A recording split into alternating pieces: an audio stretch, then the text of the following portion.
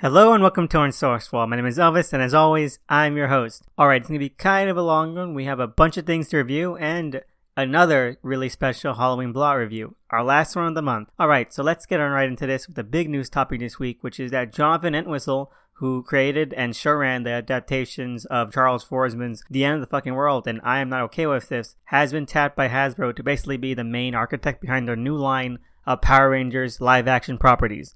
This would include new original shows based on the license and original theatrical movies. Now, the latter has already been rumored for months, and I think it was announced even. But now we're seeing the fuller scope of Hasbro's plans here. They want an interconnected universe, and, best luck to them. It hardly ever works out. And Entwistle did strike gold with The End of the Fucking World, and I hope that at the very least, whatever comes out of this arrangement lives up to that quality, because I'm not okay if this was pretty damn bad. And also, added on to this, apparently Brian Edward Hill has already been tapped to write a draft of the first movie, so fingers crossed that it works out. Alright, so some short bits. We have confirmation that Red Hood will appear in the third season of Titans, and we've already gotten some concept art for his look/costume for that season. Good luck for fans of that show, because I have dropped it for good, and hope they get something that's enjoyable out of it. And also, Oscar Isaac has been cast as Moon Knight in the upcoming Disney Plus show. Good for him, and again, fingers crossed. Alright, let's move on to what I read this week. First off, we have Immortal Hulk number 39. This has to be one of the most emotionally shattering issues of a run that has been almost full of emotional peaks and lows. Like, we followed Betty on her journey of self-assessment and reaffirmation for her trauma and inner fortitude, or with Brian Banner and his determination to be steadfast in his hatred and abuse, or with Doc and Sasquatch and their hidden insecurities and neuroses. But this one has to take cake for how just sorrowful it is. But let's backtrack a bit. What this issue does really well is that it makes for a great cap-off to this arc. It's about as breezy as the past few issues have been, very scant and light in terms of content, but the impact and weight of the content is what makes all the difference.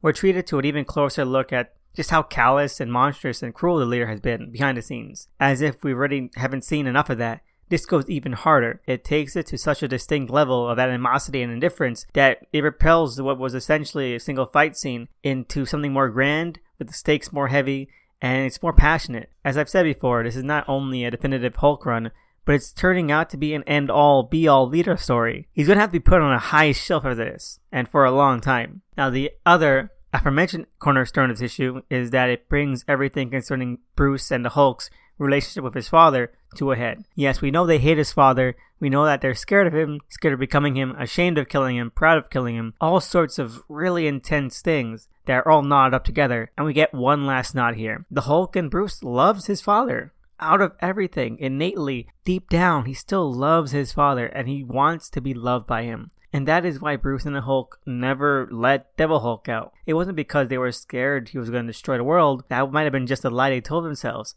But because it was part of themselves that represented their desire for their father to die.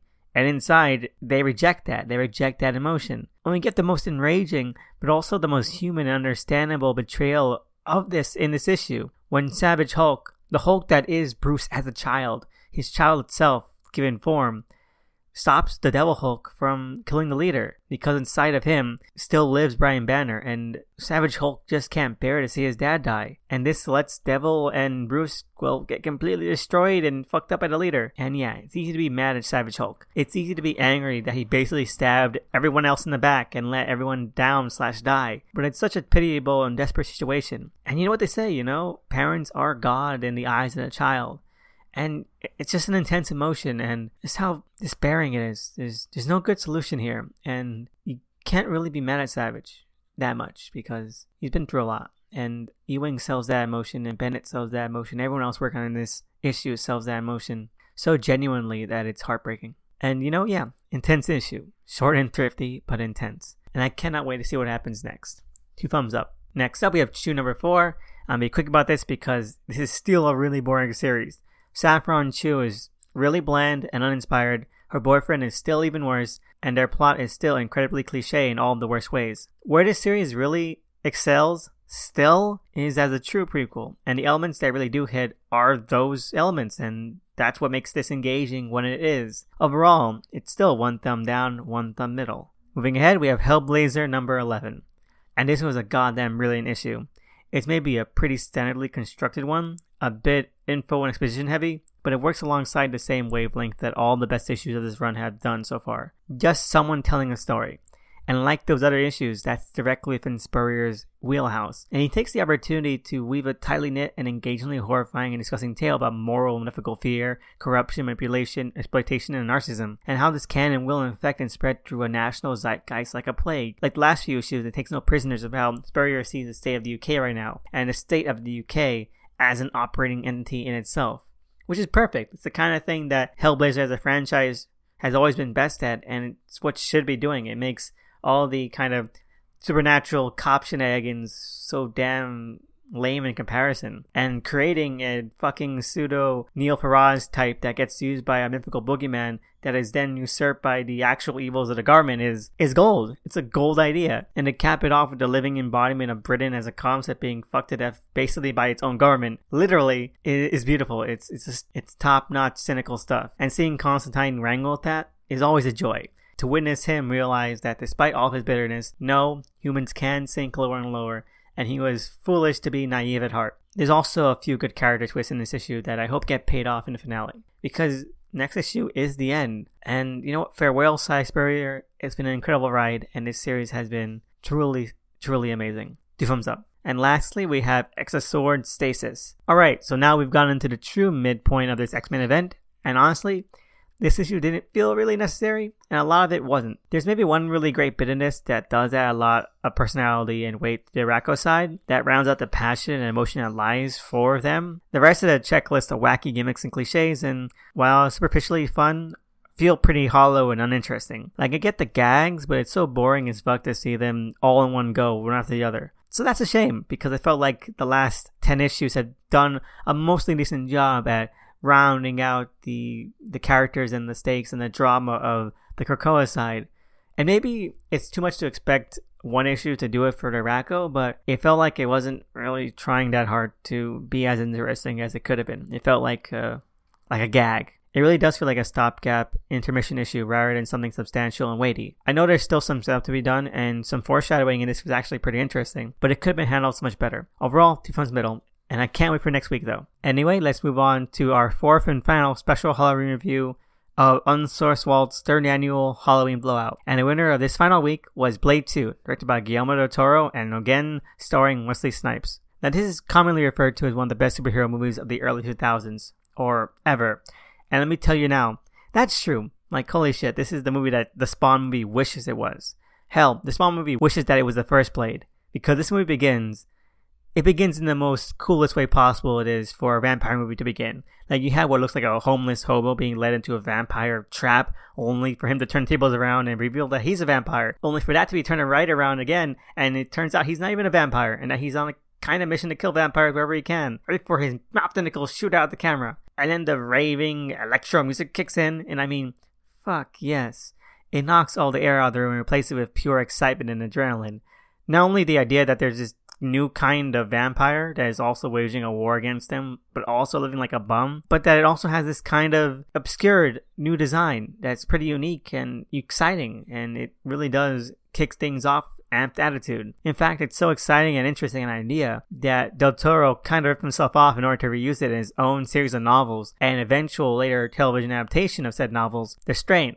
Like, he just lifts the design and functionality elements for this new breed of vampire called the Reapers from here wholesale to there. And it's kind of astounding. And to Blade 2's credit, that the version that Del Toro was able to do whatever he wanted to with in his novels and in the TV show was somehow way worse and less interesting than this one was. Because there, it misses the spark of, something that went wrong, that it's an aberration, that it's an abomination even to the sight of vampires. It gives the inclusion just a bit more weight than it just being a regular vampire mythos with some light religious elements that never really cohere. Plus, having it be a new breed in Blade 2 and having been seen in such a light gives it the perfect cause for why Blade and the vampires should become allies, if just for once, because it presents itself as an existential threat to them both. But on the other hand, it also works as the perfect mirror and foil to Blade himself. As a daywalker, he himself is an abomination and an anomaly to the role of vampires, and a threat to them too. So it creates that real sense of yin and yang and balance. It's humanizing in a whole bunch of fun ways for both sides,